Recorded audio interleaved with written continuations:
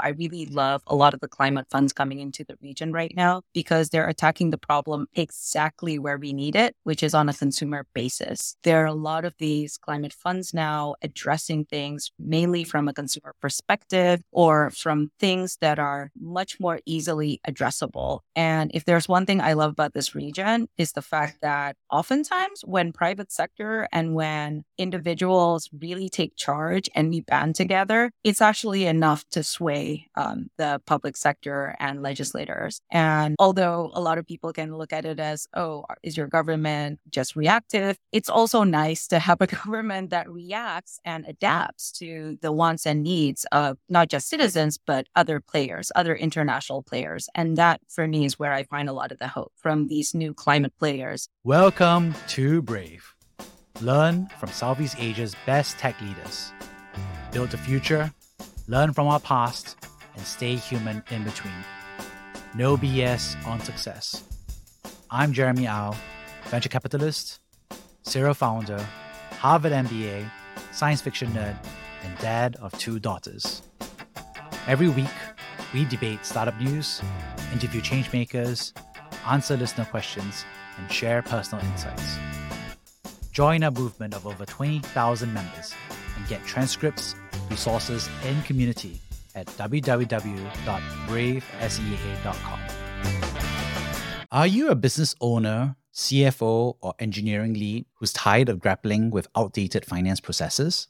Are you frustrated at the high costs of card payments or find yourself bogged down by manual financial tasks? It's time for a change. Meet Acme Technology. Our software enables you to connect directly with your bank of choice to automate all of your finance and payments processes. Enjoy real-time reconciliation and direct-to-bank payments and payouts. No lengthy integration. Transform your banking experience into a Stripe-like experience, all with easy integration through streamlined APIs. Learn more at www.tryacme.com. Morning, Geeta. Morning. Well, I just want to say that our episodes together have been amazing because people are really in love with what you've been sharing. So shout out to Sheji for sharing what he liked about it. And he's just like, hey, more Geeta. That was a fun email. And also nice words from Jesslyn as well that she enjoyed. I think the dive into what was the TikTok shop and what it meant for the region as well. So many nice words and emails. So yeah, how do you feel, Geeta? Oh, thank you so much. Thank you so much for the shout out and for the feedback. And also, if anyone has any particular thing that they're curious about Indonesia, would love to give insights on that if I know anything, of course. And also check out all the other episodes with Jeremy because some of these people are my friends and I love them. And others are friends I haven't met yet. So would love to meet them one day. Maybe we should have a Jeremy podcast reunion and we all get to know each other. So check out all the other episodes. Oh, and I think what's been interesting as well is that you and I have been continuing to chat over WhatsApp. And I think at the last episode, a month ago, we predicted that there'll be more regulatory dominoes because of the precedents that's being set. And we saw that Nepal recently just banned TikTok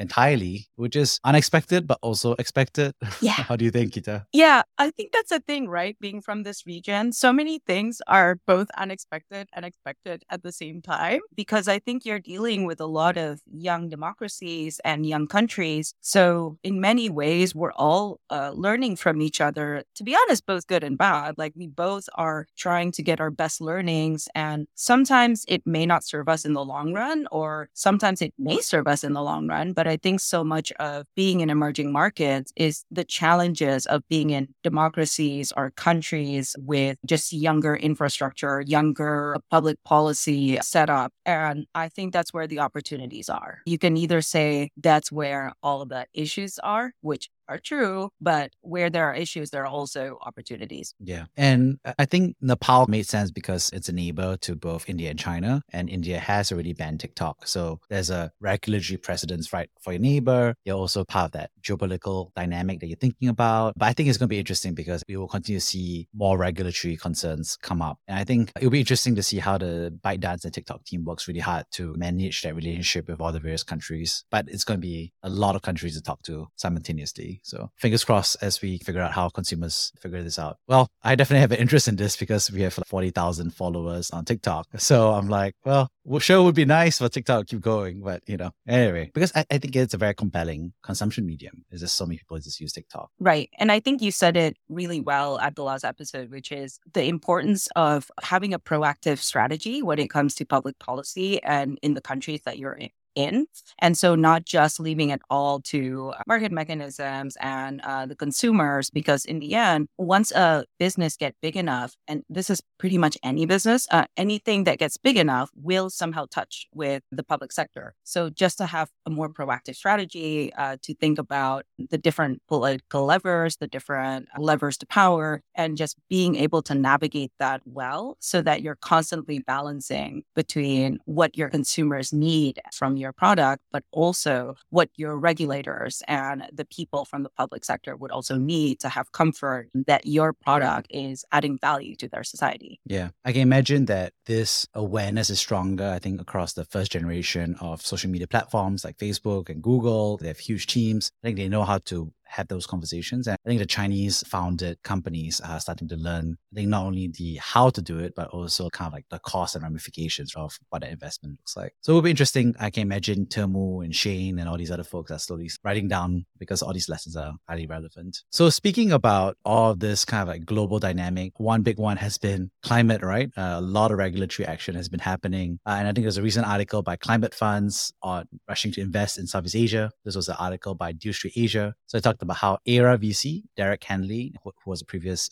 guest of the podcast, has raised $50 million to target industrial decarbonization. We've also had other quotes here for Eversource Capital, a radical fund, from Alina, also had announced the first close of its $40 million vehicle, also based on pulling capital from regional family offices. And then ADM Capital seems to be on the market to raise a $200 million Indonesia-focused climate fund called the Asia Climate Smart Landscape Fund, ACLF. So lots of different folks that seem to be looking at climate tech. And Geeta, I know that this is one of your passions. So happy to hear your first reaction and what you think. I really want to give a shout out to your coverage of climate funds. And also, I really love a lot of the climate funds coming into the region right now because they're attacking the problem exactly where we need it, which is on a consumer basis. There are a lot of these climate funds now addressing things mainly from a consumer perspective or from things that are much more easily addressable. And if there's one thing I love about this region is the fact that oftentimes when private sector and when individuals really take charge and we band together, it's actually enough to sway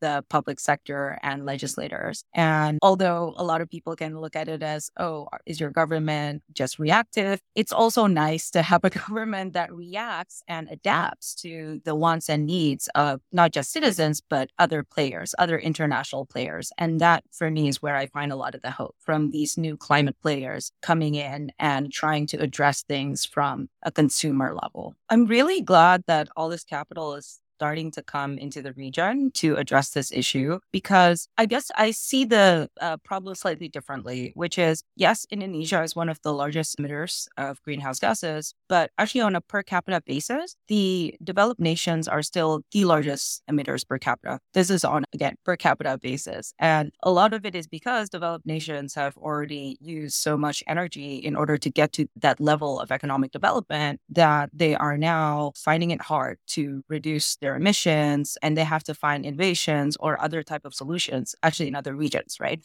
So if you're seeing this movement, it's a lot in other emerging markets like Latin America, African continent. Now we're coming to Southeast Asia. Again, this is going to be very similar to what we've talked about in the past, which is a lot of these solutions right now, the focus is on consumer-based changes that we can make. Why? Because you will come against the hardest challenge of all, which is regulation. So for example, if you're trying to go into nature-based solutions or carbon credits, Indonesia right now still does not have a fully fleshed out and developed voluntary carbon market or international carbon market trading scheme. So we already have an Indonesia carbon exchange under IDX, under our stock exchange, but we don't have the mechanisms for, let's say, international sales under VCA, or we don't have international sales right now for, let's say, ETS, but also it's not fully fleshed out. And you're going to see this in a lot of emerging markets. A lot of these places just won't have certain policies fully fleshed out for many reasons. And it's not as simple as, oh, why don't I come over to your country and give you my, 10 years experience in carbon market, because they will have other issues and values that they're thinking about in the process. So for example, carbon markets are often fraught with questions of, is this just for the communities there? Are you actually funneling the money to the communities? And some countries will take that very seriously, which is, what are the safeguards in place so that the monies are actually flowing to the communities and to the indigenous peoples? What are we doing in order to create a more just and high integrity carbon project? And these are the questions that probably a lot of these emerging markets are learning, as other emerging markets in the past have basically paid the price for not having all those safeguards in place. And I think this is where, again, lots of challenges, but also lots of opportunities lie. Because if you're looking for NBS, nature-based solutions, yes, that's emerging market. We have lots of that, and they need a lot of help. If you're looking, for example, for decarbonization technology, yeah, maybe some of the more cost-efficient places to do it will be emerging markets. If you're looking for, let's say, renewable energy deployment, yeah, maybe some parts of that will be emerging markets where we have even issues with infrastructure and grids, which means probably we can start over, but with a renewable energy as a baseline, if we can get the financing and the structure in place. So lots to think about. Yeah, definitely lots of thinking about. Zooming out a little bit here is that I remember years ago, everybody was debating, should be a carbon tax or should it be a carbon markets? And it feels like very much settled. I think globally it seems very much the market, cap and trade, very much seems to be approached for most folks. And I know that you've had a hand in helping think through some of the policy and design structures of that. How would you think about structuring that? What are some of the principles to doing so? Again, when you're thinking of cap and trade, in the end, I think that's actually a behavioral economics question, which is, what are the mechanisms and policies we can pass that will be a carrot and stick for companies, right? And as we know, positive psychology always works better. So what works more as a carrot to make people change? And I think when it comes to this, Indonesia has taken some steps to be progressive on that front in order to push companies to become more responsible. The thing is also, we are still as a region developing. For example, from an energy consumption, we won't match, let's say, I don't know, EU on a per person basis. And we don't match, for example, the UK on an emissions per capita basis. But again, that's because we're still developing. And I think it's really important to understand this as we think about energy transition, cap and trade, regulatory carrots and sticks that we give to private sector. Because in the end, if you're thinking even about the highest AUM, like the highest net worth player in Southeast Asia, there's a really great chance they're still not on the same level as EU, UK, US, which just has a much larger depth of economy. So I think that's why when people ask, hey, how come your carbon tax is not as high, or how come it's still at that level? I think a lot of it also has to understand our limitations in terms of where our economy is. So if anything, I really challenge this view that all the change must be done in developing economies, because a lot of the framing of the situation is, hey, developing economies, you still have time to do it. You still have the ability to do it because you're also not there yet. And I'm always like, wait, that makes no sense. If the developed markets have the higher emissions per capita, shouldn't it be? They're the ones that are looking at the way they grow rather than just imposing their standards on developing markets. So that's my 2 cents. I mean, when we say emissions per capita, what we also mean really is that fundamentally is just how much energy every person gets to consume and use, right? And that is no joke. I mean, the difference between having energy so that you can have the lights on for your kid to study, for a fridge, for your air conditioning, for your industrial and manufacturing. You can't have energy without some emissions currently right now in this current technology stack paradigm. So when we say, oh, we want you to have less emissions per capita, at some level,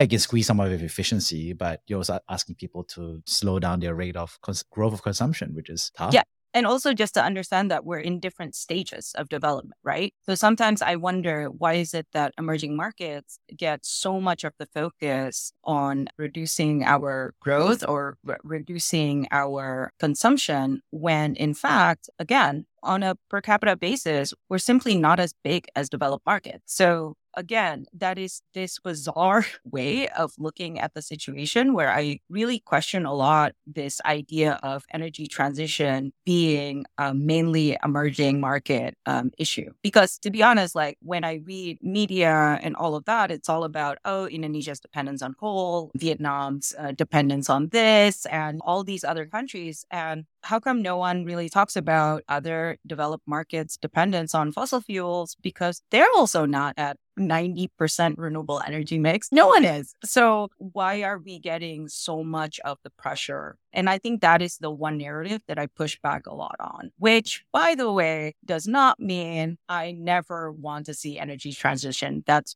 absolutely crazy. And I think a lot of the shaping of the narrative has been this very binary view of things, which is, oh, if you're not into reducing your economic growth for the benefit of the environment, that means you want fossil fuels until the world ends, which is absolutely mental. So I think just being more mindful of the transition to energy and not making it just a purely global South issue. It ties back to our earlier episode 2 months ago, right? We talked about narratives and media narratives. And we also acknowledged that a lot of the global publications, the ones that we read and so forth, and even some of the global platforms, for example, like Twitter, they're very strong American and even Europe kind of like centricity, which is understandable. They're based there, headquartered there. And so they should represent that ethos. It's just that I think that's great when they're analyzing news in the West. Obviously, I think they have a point of view about the rest of the world from their perspective. And then from our perspective, it's just, okay, like there's a fair point of view. And here's the local point of view, right? I think that's the tricky part that everyone's trying to figure out because, yeah, I think it's a very nuanced headline to be like, okay, Southeast Asia wants to double GDP per capita and using the world's global technology stack that's actually vaguely cost effective and politically acceptable. It's going to mean double emissions and we're going to make sure not triple emissions, but let's have that conversation. And then we're not going to say, and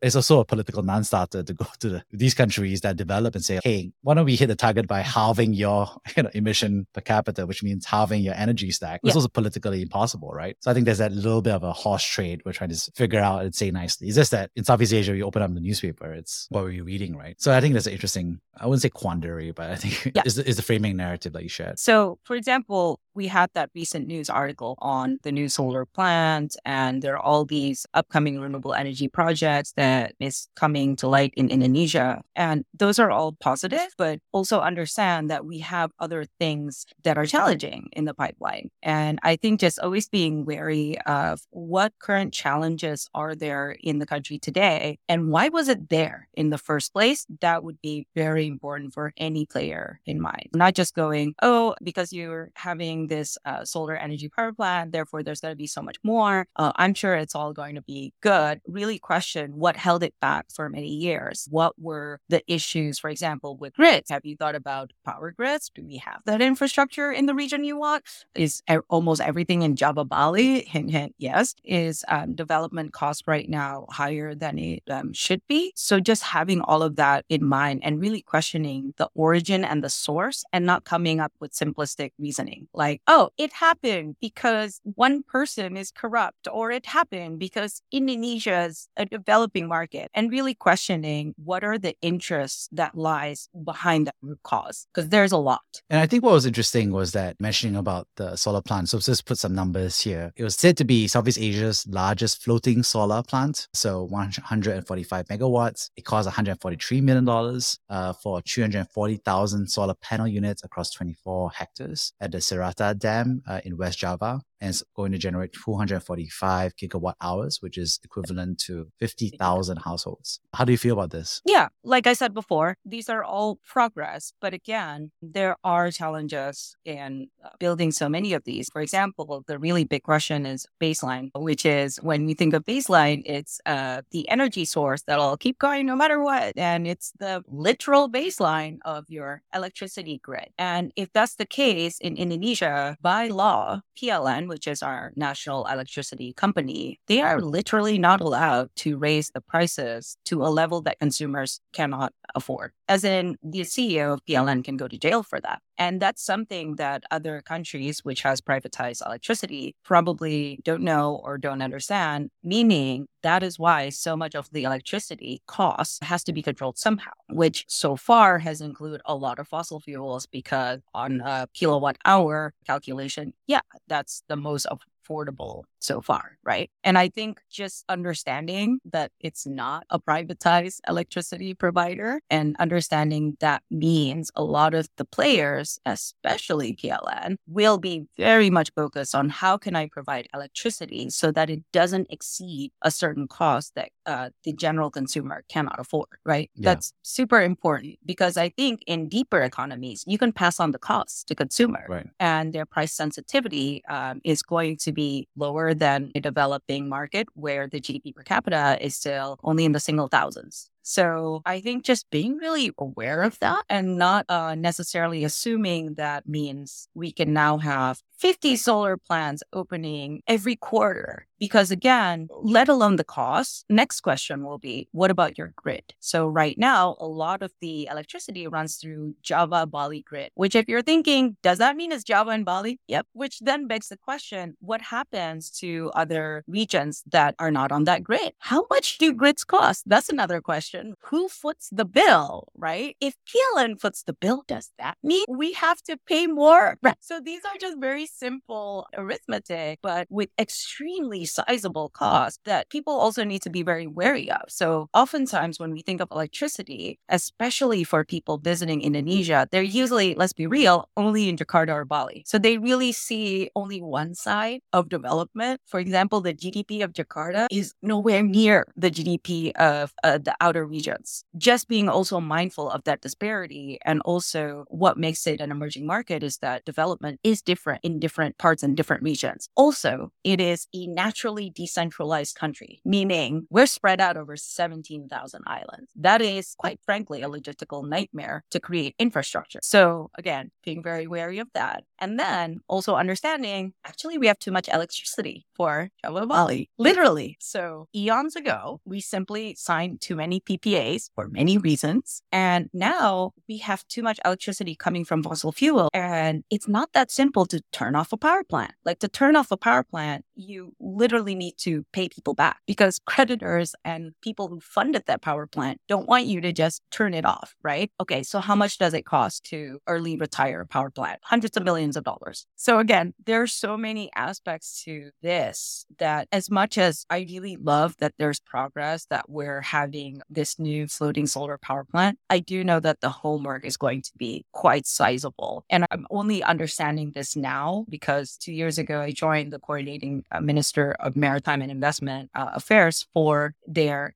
climate task force, in which I was part of the Just Energy Transition Partnership, the JETP program, which mobilized $20 billion to help Indonesia transition to zero emissions electricity before 2060. And I would say it required being there to really understand how deep the challenges were, how systemic, and also how so much of it also are connected to geopolitics, to global macroeconomic swings. And so I think when we're thinking of energy transition and good progress in mind, understand this is a long game. Yeah, definitely a long game. And I think it's interesting because it's a developed country commitment to support that transition of $20 billion. And I think it's interesting because if you think about it chronologically, right now, renewable energy is about 15% of the total power generation capacity of over 80 gigawatts. And the goal is to get that to 23% by 2025 and then reach net zero emissions to 2060 to 2050. Hey, how old are we going to be? We're going to be a lot older than I just realized. I'll be a bit We'll be older. retiring soon around there, right? Oh gosh, I hope I never retire. Okay, well, we will have the opportunity to retire at that point. So this will be an interesting, mark this down in a calendar event, and in 40 years, and then we'll find out. I am going to Zoom you that day. It will be a 3D VR headset, exactly. Zoom call. There It'll we be go, our right there. conscious. Our avatars will talk to each other on our behalf. There we go. Right, right. So there's going to be an interesting set of dynamics to figure out. How do you think about that, like deployment timeline? Is it like renewables? Is it you think about grid? How do you think about where the investments, or is it going to be all of it? So unfortunately, because 2060 and this JETP funding is for anything below 2060. So it's actually supposed to be faster than 2060. I don't know. Does that mean 2055? Does that mean 2053? I'm not sure. But the idea is to mobilize it so that you reach it faster than what the government set out for it to be before, which was 2060. And the problem with that is that's not long from now, by the way. I know all of us were just young at heart and we think that we should do energy transition tomorrow. That's cool. But in reality, again, a lot of the issues are systemic. So again, the question is, do you put it to renewable energy? Well, that's nice and all, but remember, we still have all these coal-fired power plants that are under contract that we need to early retire. So early retirement costs hundreds of millions of dollars. It takes a long time. It requires a lot of negotiations because, again, it is not great to sign a contract with a country for a power plant and that country pulls the plug. Because who's to say that country will not pull the plug on, let's say, a solar power plant or any other thing? And that's why, in order to continue to be high integrity, countries manage early retirement of plants very carefully. Like that's not something where you just pull a plug. That's not something you just cancel the PPA and go, hey, sorry, force majeure. That's not a thing. Countries can lose their credit rating and so much more if that happens. So again, early retirement needs to be done and there's lots of plans to early retire. And then again, grids are infrastructure project. And just like any other infrastructure project, it takes a really long time and so much money. And then if you're going to build all that grid and you're going to say that, hey, let's have renewable energy at the baseline. Okay, like what type of grid would that be? What kind of grid is that? How much would that be? Would it add to the cost? Now, during that time, during all of these things that we're investing into, remember, the price of electricity cannot go up. Yeah. So these are all the factors that we are thinking and that we are keeping in mind, which is why the cost of any energy transition program will be very large, like in the hundreds of billions, because of exactly this, because there are so many levers, there are so many issues. And also there were development actions that were taken circa 30, 40 years ago that we simply didn't foresee. There are negative externalities to any action that we have. And as smart as people are, because of how quickly technology develops, you're simply unable to see how some of these negative externalities come to mind. For example, we also don't know, will there be negative externalities for some of the current transitions that we're doing circa, I don't know, come 27, right? And I think just being mindful of that and being very aware of the limitations of how well we can predict our externalities moving forward. So we plan for the absolute worst, but also always be mindful that we will have blind spots. The spending, we're going to have to spend a ton without changing our electricity price. And that's why this requires multiple countries to help, because the fact is no country today can really truly stand alone and do really well and thrive. The fact is we're all in each other's business. We're all exporting, importing to each other. We're all experiencing migrations of people. We're all experiencing all these global movements, because that's just the reality of constantly developing economies and also just the way the world works. That's humanity. The more humanity develops and improves, the more we're all going to keep seeing, meeting each other, working together with each other. So that is why I'm also very pro working together with other countries to help energy transition agendas work in multiple countries. So not just emerging markets. Yeah. Talking about other countries, that reminded me, for example, a big part of renewable transition is using solar cells, right? Which is distributable and at some level is cheaper than a lot of the oil and gas deployments, but it just takes infrastructure spend. But more importantly as well, actually is a huge dependence on the Chinese solar cell industry, which used to be the German solar cell industry, but now it's the Chinese figure out how to industrialize and scale that up. And kudos to them, because without them scaling up and then doing all the industrial policy to make it happen, we wouldn't have cheap solar cells that make it,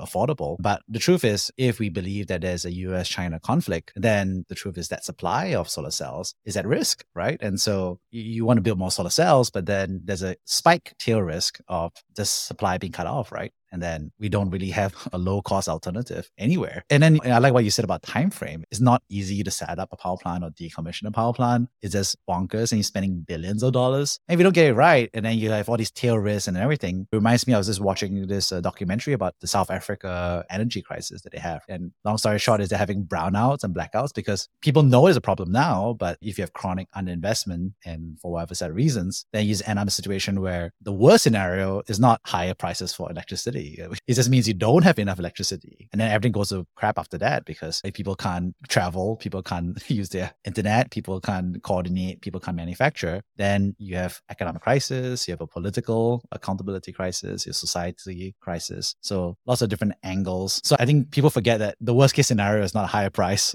or net emission. It's just there's a really negative set of circumstances that can pop out. I really love that you brought that up. So I'm married to a South African. In fact, I'm wearing a wrap that I got from South Africa, and South Africa mean a lot to me, right? Like I have in-laws there, I have family there, and people don't understand that it's not as simple as, oh, why don't you just spend 10 cents more kilowatt hour? The real cost is that people literally don't lead their lives. So the worst case scenario isn't just paying quote unquote just 10 cents per kilowatt hours, because oftentimes due to so much inefficiency, it will not be 10 cents. It will be something else that, yes, a person making $400 a month probably can't afford. And in the case of South Africa, we are looking at people who physically can't lead their lives. You cannot run your small business. You cannot have services in your stores because you have brownouts and blackouts every day for hours. And that will affect your economic growth. That will affect your GDP per capita. That will affect so many things. And if you're looking at it from a human perspective, that's just people not being able to do basic stuff like going to school and cooking and living. And I think